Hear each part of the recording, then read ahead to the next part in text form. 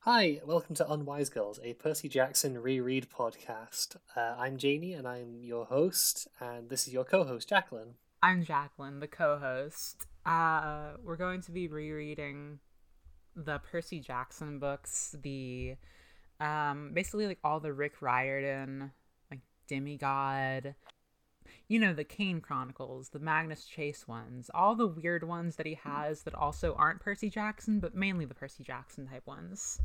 I actually do not know any of this. That's perfectly fine. Basically what I've read of this before is that I've read the Percy Jackson and the Olympian series. I've read most of the Heroes of Olympus story, and I read the Kane Chronicles, but I've never read like anything else Riordan before. Okay. I vaguely remember reading a few Percy Jackson books in primary school, and I remember enjoying them, but I Yeah. wasn't so invested that I went looking for books in the store once the library ran out of them. Is Yeah, basically now my we're doing a history. podcast about it. Okay, so let me tell you about the first four chapters. We're going to be doing four chapters an episode because four is a nice number. It'll even out to making sense eventually. I'm sure. Yeah, I'm just going to summarize them real quick.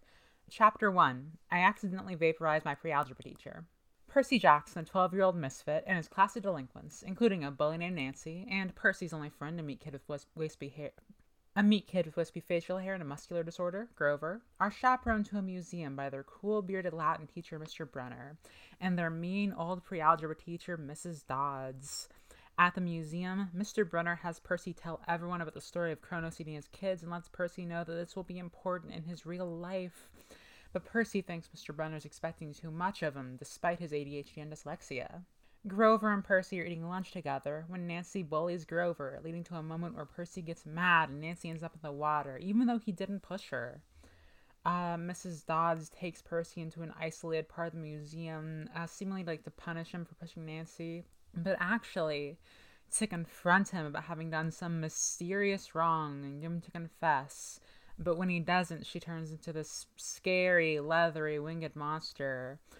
Mr. Brunner wheels in suddenly, throws Percy a pin that transforms into a sword, and Percy uses instinct to swing it through Mrs. Dodds and turn her into yellow powder.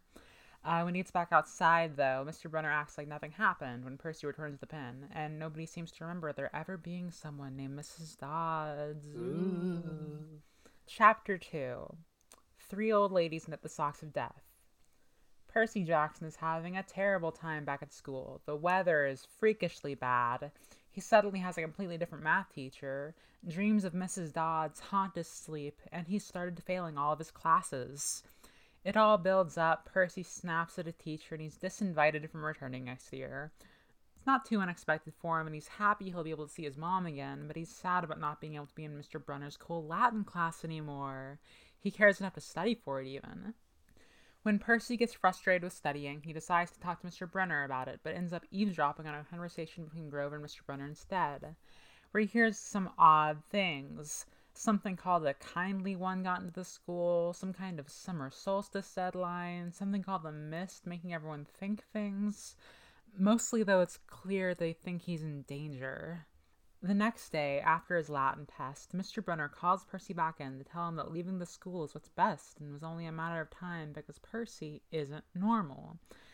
This has the unfortunate side effect of making Percy feel horrible about himself. Grover is with him on the Greyhound back to Manhattan and gives Percy a contact card denoting him as a keeper, with an address on Half-Blood Hill, and says he's been protecting Percy. And when the bus breaks down momentarily and Percy sees three old women snip a string with giant golden scissors, ominously, Grover rushes them back onto the bus, mutters something about them never making it past 6th grade, and makes him promise to let Grover walk him home. Chapter 3. Grover unexpectedly loses his pants. After ditching Grover at the terminal, Percy tells us about his mom, Sally. She's a very sweet person who's had very few good things in her life, and one of those few things was meeting Percy's dad, a kind, rich, and important man who was tragically lost at sea.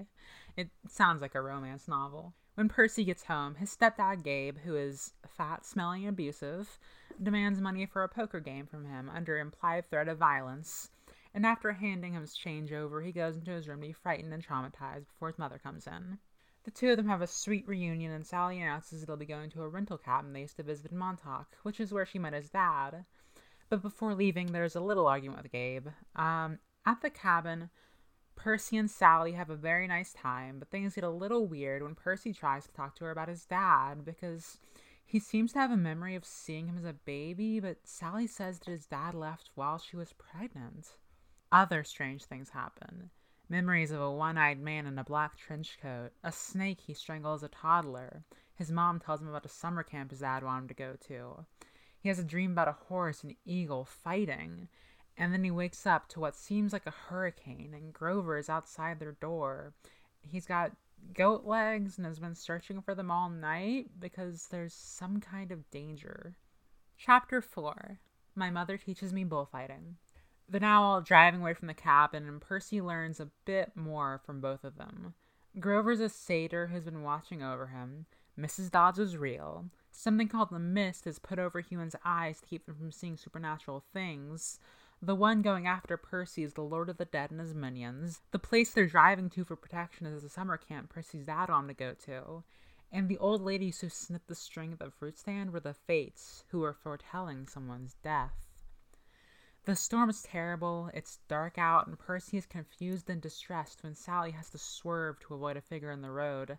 This leads them into a ditch, knocks Grover out, and Percy sees the figure through the windshield.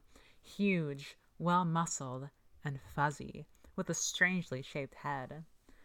When they manage to get out of the car, Sally tells Percy to take Grover and run as fast as he can to the camp. She'll have to stay behind because she's unable to cross the property line. Sally is unfortunately caught by the figure who Percy realizes is the Minotaur, and it seems to kill her, with her body dissolving into light and disappearing. Percy is infuriated and gets a burst of strength which he uses to jump onto the Minotaur's head, steer into a tree, break off its horn, and use said horn to kill it, which makes it disintegrate the same way Mrs. Dodds had. Percy passes out after dragging himself and Grover towards the farmhouse Sally told him to go to, and the last thing he remembers before passing out is two people standing over him.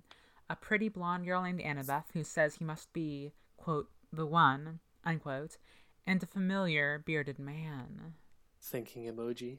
Thinking emoji. So, what did you thinking emoji of these chapters? I think right off the bat there is a huge mythological inaccuracy in here. Is that right? Yeah, like the fifth line, Percy says, believe whatever lie your mom or dad told you about your birth. And I think by implying that any demigod would have a single parent, he's saying that no Greek god would ever, be a homewrecker. And that is Zeus's whole thing. So That's exactly right. 2 out of 10 for mythological accuracy. I really enjoyed these chapters, though. Mr. Riordan, you've got some things to improve on. No, yeah, you're right, though. This was... So what I expected coming in was, a decent middle school book. Yeah, same, basically. And what I've gotten so far is a really good middle school book, I would say. This is the one that you're made to read in class and you actually enjoy it. Yeah, I remember reading this in 6th grade or something in class and doing assignments on it, and I was like, wow, this is cool, much cooler than Romeo and Juliet or whatever. This is way better than Cherub. Did you guys have... I guess Cherub is more of a British thing. What is Cherub? Cherub is this horrible little series about child soldiers who are employed by MI5, but it's good and normal because they're all orphans and they get to live in a really sweet summer camp when they're not doing weird military missions. It sounds like the Alex Rider series to me. The Alex Rider series... You know that series? I read a lot of that series. The Alex Rider series at least presents MI6 as a bit morally dubious for using a child. In Cherub, it's just the real-ass British military intelligence use child soldiers, and it's cool and normal. You know what? That is bad. Yeah, That is not great. and Percy Jackson so far has not had that, so gold star. Percy Jackson so far has had very little military apologia. Although, I feel like Mr. Brunner, with his large collection of Roman artifacts and his like love of talking about like Western civilizations, like the Greeks and the Romans, these days he would absolutely be a Nazi. I vehemently disagree with you. I'm really mad that you said that. I'm not saying that the character is like that. I'm saying that those are like the red flags you would use to indicate that a character is that way. It's true, but you shouldn't say it. Okay, let's let that cat out of the bag really fast. Okay. Because we've both read at least this book before, so Yes. we know that Mr. Brunner is a horseman. I actually misremembered and thought he was a goat man until you said horseman just then, so Oh, I thought he was like Grover's dad. let's put the cat back in the bag. I've been And spoiled. Let's toss it into the river No! in this whole podcast right now. Okay. I'm gonna start off with criticism Okay. because I hate to be positive. The negativity gets clicks. One of Let's the go. things that I really enjoyed, one of the things that I hated is what I mean is that I really didn't like the descriptions of Gabe. Basically, it read very like Dursley to me. Oh, yeah, I can... You know, I didn't think that when I read it, but now that you say it... It's even got the description of him being like a walrus. Yeah, he's described as a walrus. He's like explicitly like a fat, abusive. He's a bit more explicitly abusive than the Dursleys, I guess. Yeah. It's less like... It doesn't But- start out as like Roald Dahl comedy abuse. He's just a bad person. Yeah, so he's just a bad person, and I kind of don't like that association of like he's the fat guy and also he's bad and evil. Yeah. But I don't think it shines through as horribly because this book so far has a very strong sense of like Percy's perspective. Yeah. Like we start off in the very first chapter, and I didn't mention this in the summary, but Percy tells us like he has like a little like warning to us. He's like look, I didn't want to be a half-blood, and then like starts off by addressing us, the reader, directly. Yeah, it's written like it's his personal journal. Throughout all 4 chapters, it feels very much like his own personal 12-year-old feelings. Persianal. His personal feelings. I think it's a better book for having that sense of perspective in it because, like, okay, I don't want to bring up Harry Potter too much. I was about to to say, it's taken us 20 minutes for this to turn into a Percy Jackson Harry Potter comparison podcast. But okay, Harry Potter is kind of the big touchstone here, right? That's true. There's a comparison because a lot of people made Harry Potter into their big childhood book. Mm-hmm. And as like a foundation of their life, unfortunately. Deeply unfortunate. Deeply unfortunate. For Percy Jackson, people didn't do it as much. I think it's more that people, like, if you were a middle schooler at some point, you probably read Percy Jackson and were like, that's cool. Yeah. I don't think if you are somebody like this, contact us. But if you, I don't think that anybody has ever read Percy Jackson, just like the first book in middle school, and been like, I hate this. This sucks and is boring. I don't think anybody like that is listening to this podcast. I don't think so, but if you are, like, if you're looking for like the Shrieking Shack of Percy Jackson, this isn't it. Like, we're not going to critically analyze the like frame in which the politics of, I mean, we might at some point, but we're not like going to like do a serious takedown of like the ideas and ideologies behind this book. You know, I say nobody like that will be listening to this podcast, but I did spend all afternoon listening to a podcast which ripped into a movie that I quite like, so... Yeah, people will listen to anything. Yeah. And that's good for us. It's our only chance. It's our only chance to get big on the iTunes charts. Yeah. One thing that I didn't expect from this was the action. What did you think of the action on this? I really like the action, especially in the chapter with the Minotaur. There's a specific bit that I highlighted as like just especially good, which was the bullman staggered around trying to shake me. I locked my arms around his horns to keep from being thrown. Thunder and lightning were still going strong. The rain was in my eyes. The smell of rotten meat burned my nostrils. And it's so vivid and well described that you can picture exactly what's going on with very few words. It's really well written action. It's really good. Yeah.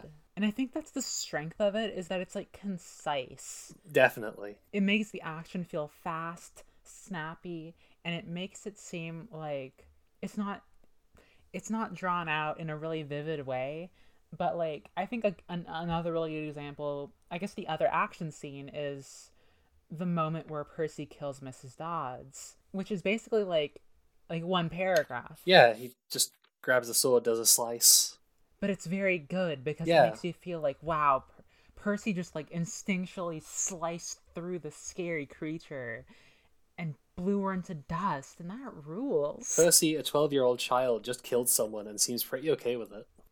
I mean, he does seem pretty traumatized. He's deeply traumatized, and he's only okay with it because he thinks it might have been a hallucination. Unfortunately, it was not. I really had fun with this. I think there's something to be said about. We're gonna have more to say about this, I'm sure, later on. And I think this is one of the main criticisms that people have of The Lightning Thief as a book. A lot of people point out that like we introduce like 3 characters at the beginning of the story with varying forms of like disability and neurodivergence. Yeah. And then we find out in chapter 3/4 that Grover actually doesn't have like a musculature disorder. He just has goat legs. Mm-hmm. And it's not like a bad or evil concept on its own. I think it's just probably kind of disappointing.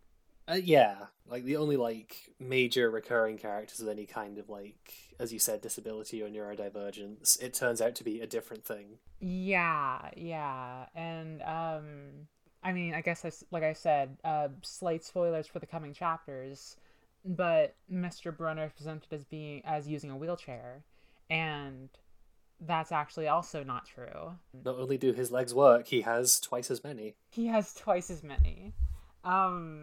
And Percy is, I think this one's a little bit more on the line. Mm-hmm.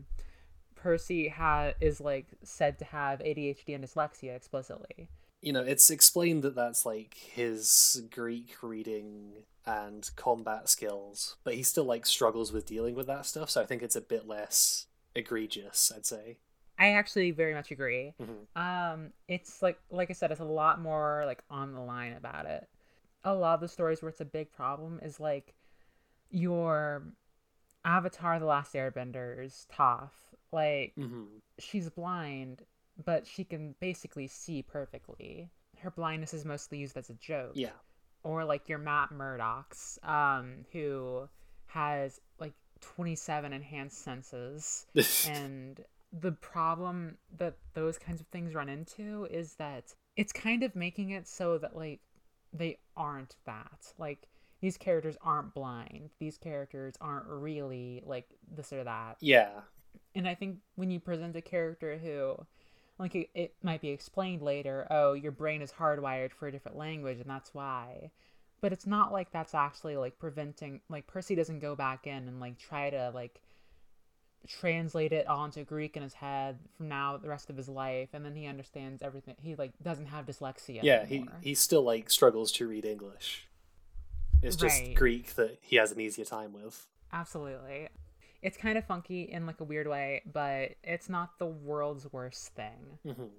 I really like the relationship that Mr. Brenner and Percy were presented as having in these chapters. Yeah, it's sweet.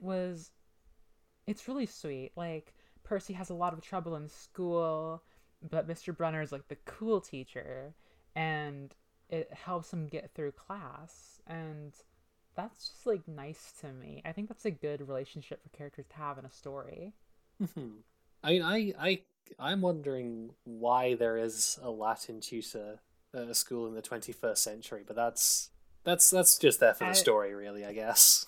I mean, at my high school, we did have a Latin class. Excuse me? What? We, yeah, we had a Latin class in my high school, I or maybe middle school. I exclusively associate Latin with like really old private schools, which I guess Percy is going to private school, but like old British private schools. Yeah, Percy is not going to a British private school. He is not, despite the localization's attempt to make it seem that way. Okay, can we talk about that? Talk about that really fast We can. because we made a horrific discovery. We did, and once again, we plunge arse first back into Harry Potter. So, I'm going to speak for myself here. When Okay. I was like 12 or whatever, I went into the library and I picked up a copy of Rick Riordan's I hope that's how you say his name. Of Rick Riordan's The Lightning Thief. When you went into the library at school, Yeah. what did you pick up a copy of? I picked up a copy of Percy Jackson and the Lightning Thief by Rick Riordan because we only found out about this difference like the other day. Yeah, it has to be to make it sound more like Harry Potter. That is the only reason I can think of why they would do this, because The Lightning Thief is a much better title on its own. It's slick. It's like, Yeah. The Lightning Thief. What does that mean? I don't know, but it sounds cool. Whereas Percy Jackson, the Lightning Thief, this is probably a magic boy going to magic school, which I guess it kind of is. And yeah, it's kind of the same genre. It's like a it's like you're reading like, oh, Charlie Bone and Oh God, no! Wow. Did you ever read Charlie Bone? I have no idea how much of that book I read. I read enough that I had like an extremely vivid memory of the first chapter, and like nothing Charlie else. Bone defender. Oh, okay. I am the Charlie Bone defender. Yeah, The only one. I will log on and argue with anyone at any time. The characters in that book rule. They have sweet superpowers that actually like have rules and stuff. The evil characters are so evil, and makes you want to be like, no, I don't like you. But the only evil character we have in these chapters is like, I mean, some monsters. Yeah. But also Nancy Boba Fett. Wait, is that actually how it's spelled? Boba Fett? Yeah. Let me see. It can't sounds be kind it. of like That Boba Fett. cannot. It is. Boba Fett. Well, that's close enough that can't be an accident. You think Rick Riordan was like, I'm naming this character. I'm nervous about saying his last name. I'm just gonna call him Rick. Our good friend of the show, Rick, who we're on first name terms with. Rick sat down to write this and was like, I'm going to name my character Nancy Boba Fett. And just like looked at his awesome collection of Star Wars memorabilia and was like, this is good, actually. And then, however many years later, we dunked on him for it on a podcast. So, was it really a good decision, Rick? Was it worth it? Honestly, it gave us content, so it's fine. It works. It's good. These chapters present a really interesting mystery. It's like, you get to this first chapter, and it starts off like, hey, I'm Percy Jackson, I'm talking to you. Which is kind of a very standard YA beginning, in a way. At least for the time. Yeah.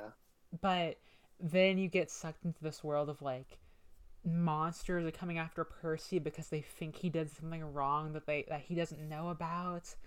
And, like, the Lord of the Dead is coming after him. Like, what is all this... Like, I know what it means. Yeah. What does all this mean, though, is what the reader would be saying. It's very good at, like, across the chapters, feeding you breadcrumbs about what's going on and, like, dropping terms that it can then explain partially later to kind of keep you guessing until we get to what I assume is going to be the explanation in the next chapter. Yeah. And I think we got a little bit of that, like, exposition chapter or whatever in chapter 4, which if you noticed in my summary was largely just me listing things that Percy learned. Yeah. But it also did have a really cool Minotaur fight in It it. did. It did have Percy Jackson doing a Doom finisher on a Minotaur. So who can say if it's bad? Who can say if it's bad or good? I Are people gonna notice that one of us is British and the other is American? I wonder. I mean, Could this it is be that one of us says Minotaur? this is the localized edition, so I'm choosing to pronounce it Minotaur. Not valid, but I respect. Listen, it also says crisps instead of chips at one point. So like, Wait, this book is does deep. it really? It really does. Wait,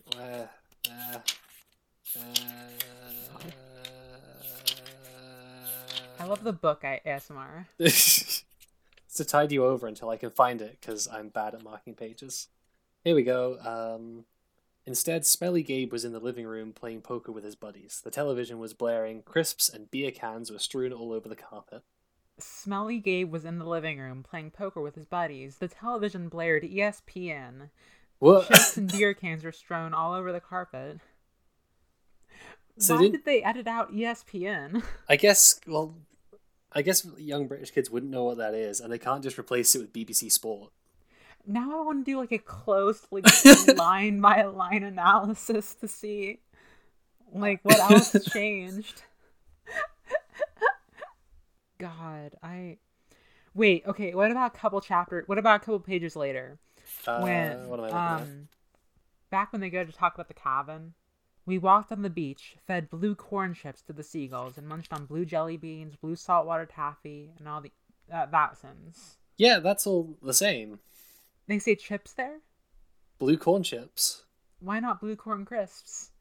I honestly couldn't tell you. It's possible that we just call Doritos chips and I've never heard it. Or the editor got lazy after doing that one change. That one extremely funny localization. Oh, this is just across the page from that, and I feel like I have to bring it up. This is not Rick's fault, but when Percy is thinking about how much he hates Gabe and how he doesn't understand why his mum is dating an asshole, all I could think about was Stefan Molyneux.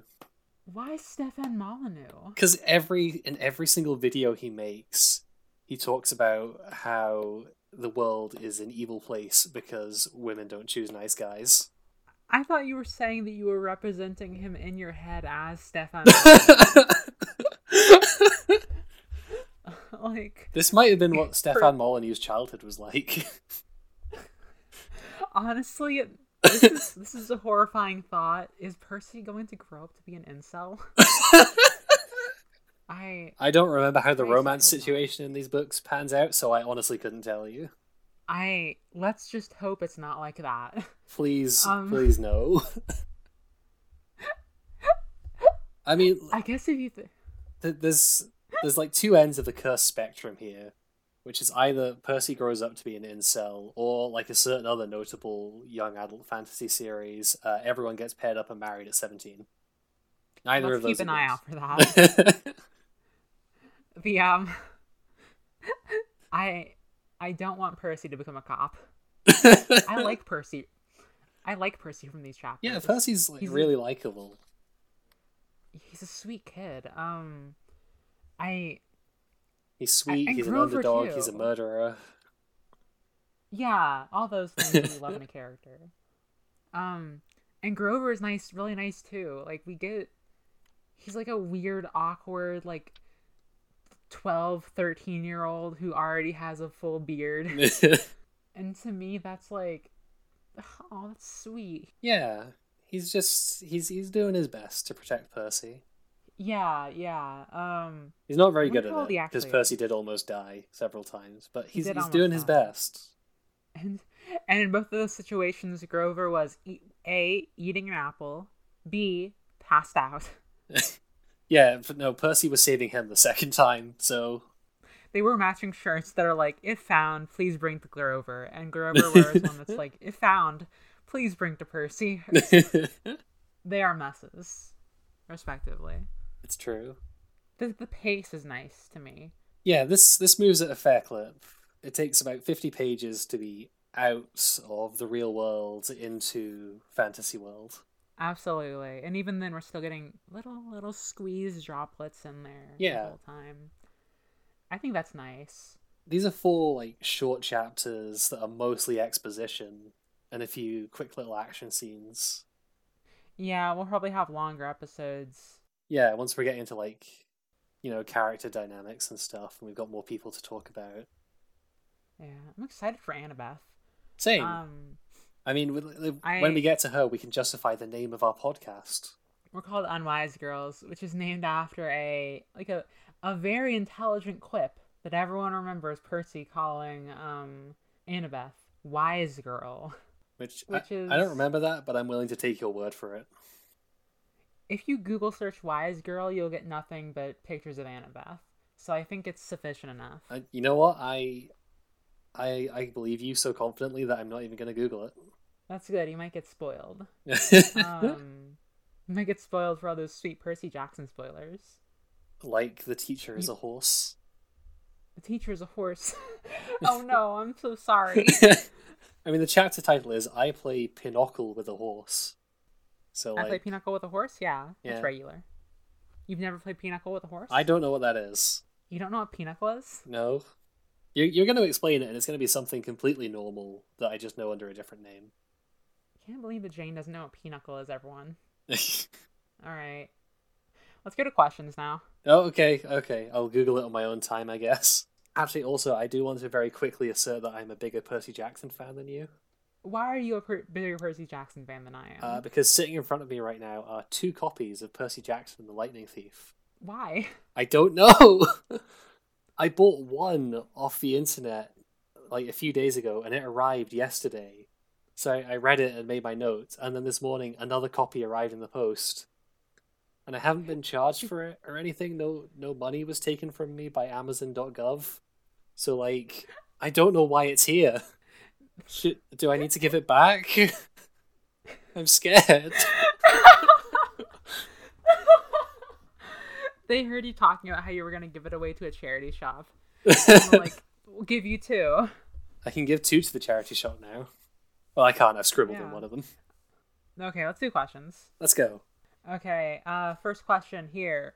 Friend of the show, Bree at DumbGayDeer on Twitter. Which characters watched Naruto? Apocryphal Naruto or real Naruto? You're going to have to do a lot of the heavy lifting on this one, because I only ever watched like 20 episodes of original recipe Naruto. I think that Percy would have been into Naruto. I can see Percy Naruto running. I want to come in with a controversial take that I think Gabe is a massive anime fan. What anime does Gabe watch? Right now, he's really into Shield Hero. But back in the day, he loved Naruto. I'm going to put you in a cube.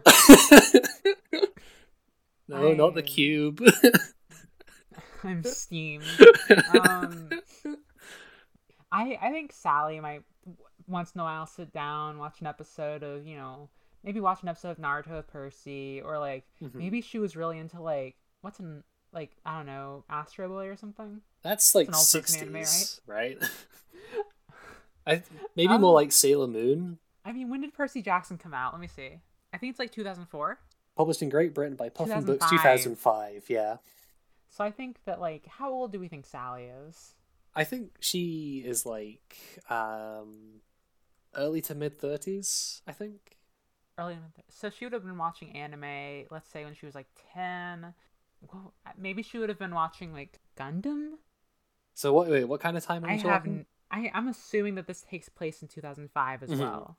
You would assume so, yeah. In which case I'm not sure that Percy would have been watching Naruto. Because I think that came out in like 2006 in the United States.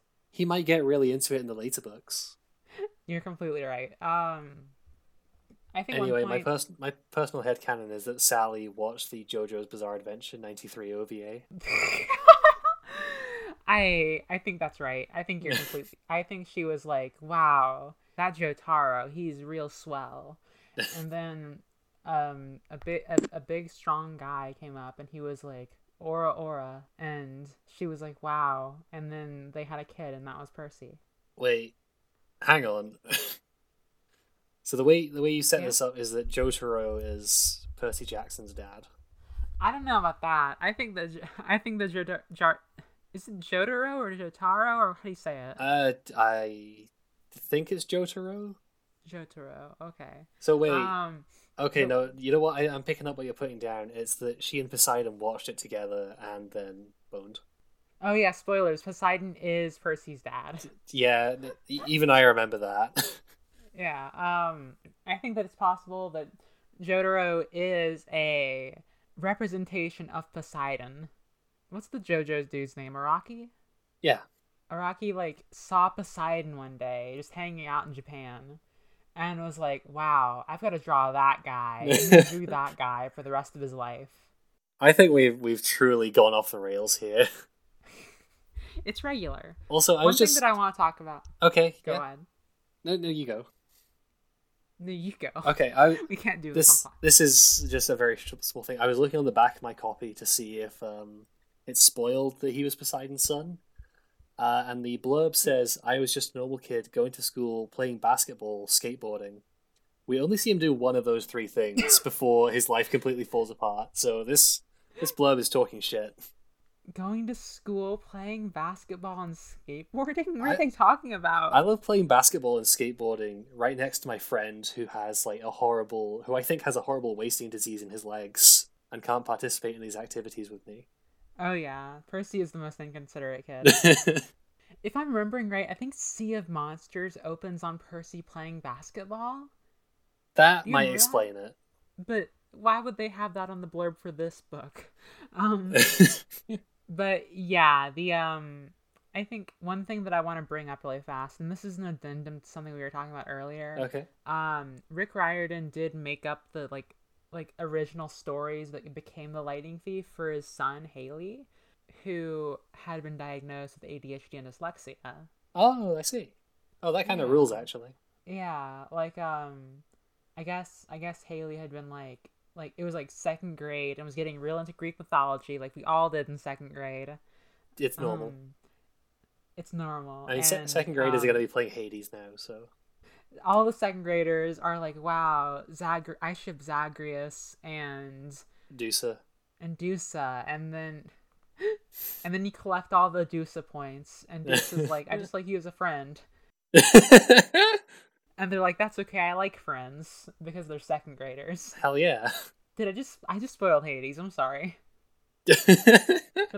for the listener. I also spoiled it for myself by looking that up accidentally.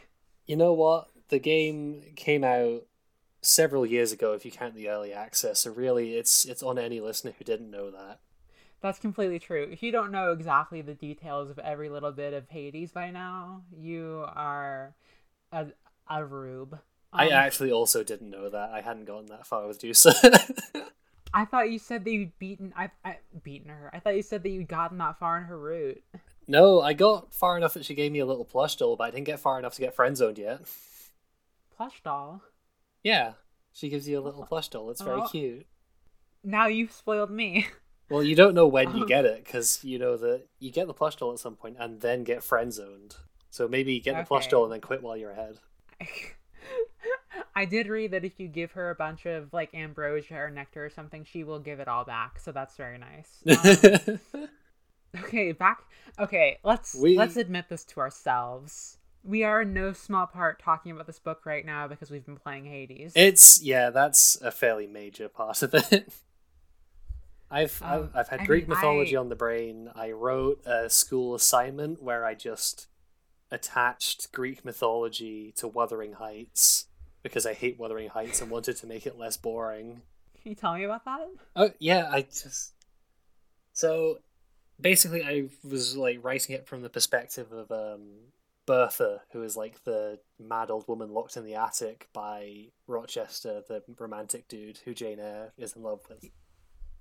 Yeah. And basically, because she's like off the rails in the books, and I decided that she thinks that she is Persephone and that Rochester is Hades, keeping her trapped down there away from like the world of the living. And then she escapes and gets out and then realizes that actually she's attaching way too much meaning to it. Her husband does not care about her at all, and she despairs. That kind of rules. I'm glad you think so. I really hope that my teacher agrees. Well, best of luck. I hope you get an A. Thank you. Do you have A's in British? No, we just get a number from 0 to 100. Oh, I hope you get a 101. Thank you. Let's move on to the second question. Do you have Sure. one for us? Yeah, well, So, which characters watch Naruto? That's like, you can get into that. You can argue about what different people are into. And I love my friends, but my call out post is that I got one good question out of them, and the rest of them are useless. Go on. Okay. I'll read one of the less good ones first. Is Poseidon hot? Please. Yes, canonically. I mean, yeah, I guess so. Like, I don't really know. We haven't really gotten a good description of him yet. yeah, but But- Percy's mum seems still pretty head over heels for him, and I'm sure a big chunk of that is personality, but also it doesn't hurt. It doesn't hurt to be hot. That's what I say every day of my life when I look in the mirror. Good. You should have Um, self-confidence. You too. Thank you. Any other useless questions? This was a follow-up to that. Who is the hottest god? I mean, I don't want to be that person, but Aphrodite. Also, I think we do have to consider what's his face, Wine Boy Dionysus. People Although wait, are really into Dionysus. Dionysus is very thoughty, and I just remembered that he's actually in this series, and he's way worse. You think he's worse? I think he's like a bitter old middle-aged man who like runs the camp. I think. I'm really excited to get into the series portrayal of Dionysus. Me too. Yeah, I mean, and if we're talking about hot gods, I guess I would be remiss to leave out Apollo. But Tish. But Nope, Tish. that one went directly straight over my head. But Tish. But- Because he's the sun, Wait, what? the god of the sun, Apollo. If he's the god of the sun, why were the moon missions named Apollo? Next question. Uh, Do you have a real one for us? I have a real one. It was submitted by the only one of my friends who's actually read the Percy Jackson books. Go on. As a result of that, it's about a character who I don't remember. It's just on a scale of 1 to gay, how gay is Nico D'Angelo? The Kinsey scale? I think 5, right? I don't remember these books very well, but I think 5. I don't remember Nico D'Angelo. I don't know what the Kinsey scale is.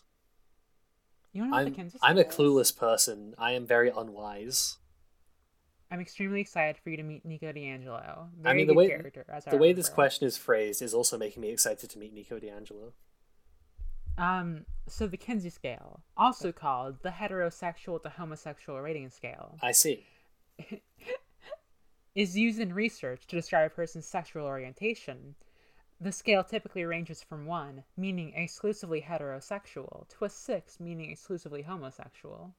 I mean, this is Greek myth we're getting into, so like, if anybody's a 1, it's just wrong.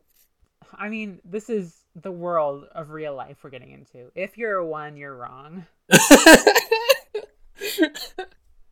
I can't believe we've already been cancelled for being heterophobic. It took us an hour. It took us an hour to get canceled for being heterophobic. Or like 50 minutes by the time I edit this down. Probably.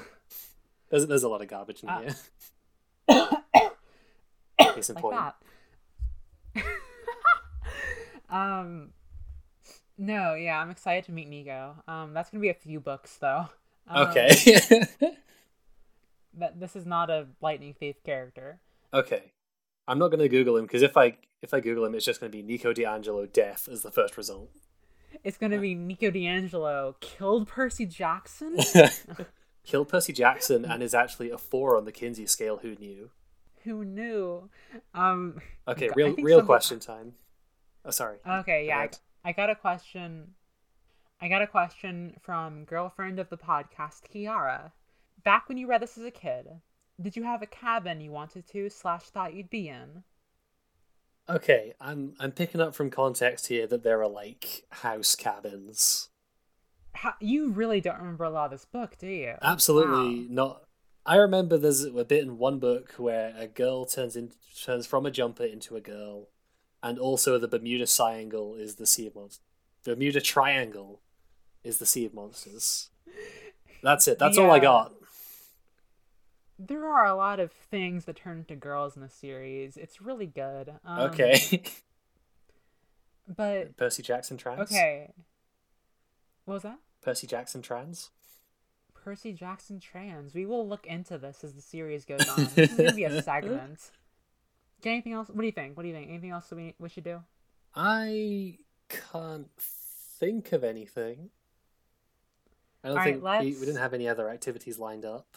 No. That's fine though. This has been a tight little podcast. I don't Yeah. like that. This has been a nice tight podcast. This is a nice tight little podcast just for you, listener. For your own personal use. Listen, we're putting this out in the wild. What you choose to do with it is up to you. Christ. Okay. That was one step too far for some reason. Let's really quickly do our Percy Jackson trans segment of the week. Okay, let's go. What evidence was there in these 4 chapters that Percy might be trans? Sword. ADHD. Yeah, that's fair. Okay, everyone. Thank you for. Thanks everyone for listening to Unwise Girls. We hope you've had a lot of fun here today, and you can follow us on Twitter at UnwiseGirls. You can email us if you want to. I don't know why you would want to, but if you want to we email need better us, questions. Please email us. I don't want to just go scouring through people I know for questions. Unless, like, if you are a people I know listening to this podcast, feel free to send in questions to the email or Twitter. Email unwisegirlspod@gmail.com for questions, comments, queries. You can also DM us on Twitter. You can also email the people who have unwisegirls@gmail.com and ask them what they're doing with that handle and why we can't have it. Please don't actually do that. That's harassment. That is harassment. Don't do that. I'm not going to do targeted harassment at somebody else. Not yet. You can find me at Swamp Duchess on Twitter and at Swampert on Tumblr. You can also find Jane in your local park. Just chilling, hanging out, reading Percy Jackson. Come down to the park, but stay 6 feet away. Please, God. No, please don't give Jane the bad bug. Let's not say the name, otherwise we'll get pushed down in the algorithm. I think that's how it works. Probably. All right. And now we do our famous sign-off, Jane. See wait. Stop. I'm stopping. If you want to help us out a little bit, leaving a 5-star review would be so nice. If you leave like a 4-star or under, that will immediately hurt our chances of being anywhere in the podcast ratings forever, to my understanding. So, if you want to leave just like a nice little 5-star review, if you could make like sweet of you. A few alt accounts and spam some 5-star reviews, that would be just... I don't think you're allowed to say that. That would be just very bad. Don't do it. Don't do that. But if you do leave I sound sarcastic because I find it funny, but seriously, please don't do that. Please don't do that. And if you leave a review, if it's epic enough, we will read it on the podcast. If you quote tweet Donald Trump in your review, that gets it right on. Why that specifically? Because when you say the word epic, the first thing I think is epic Donald Trump Twitter dunks. Because I want to hurt myself. If you quote tweet J.K. Rowling.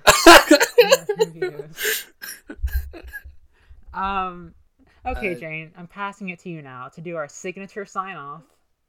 You've tried to do this a few times now, and I still haven't thought of anything. I'm drawing a complete blank. See you next week, Camp Half-Blood. See you next week, Camp Half-Blood.